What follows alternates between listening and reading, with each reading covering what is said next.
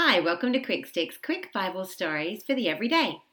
Last time we heard about the time when David was living with the Philistines in the town of Ziklag. While he was there, the Philistines went to a battle against the Israelites, and during that battle, King Saul and his son Jonathan were killed.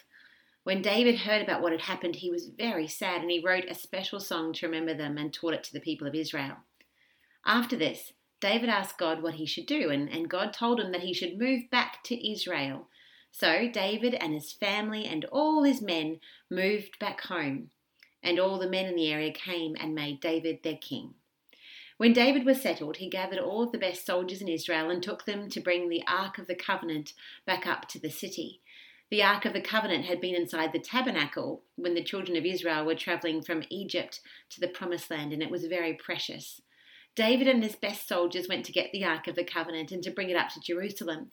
So they put it on a new cart and carefully carried it to the city. All the way, David and his men played music to God and all sorts of instruments like harps and tambourines and cymbals. And all of the people of Israel shouted for joy and blew horns. David was so excited that he danced so hard and as hard as he possibly could, all the way back to the city. The Bible says that he danced with all his might.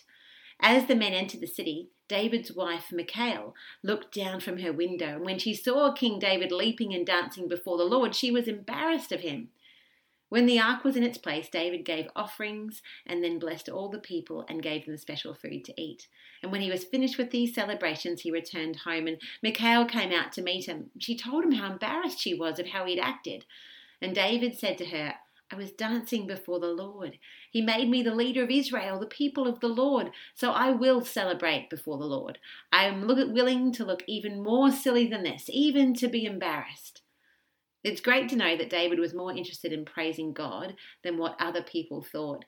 He wanted to praise God for his goodness, even if he looked silly to other people. And that's a good lesson to learn. That's all for today. Have a great day.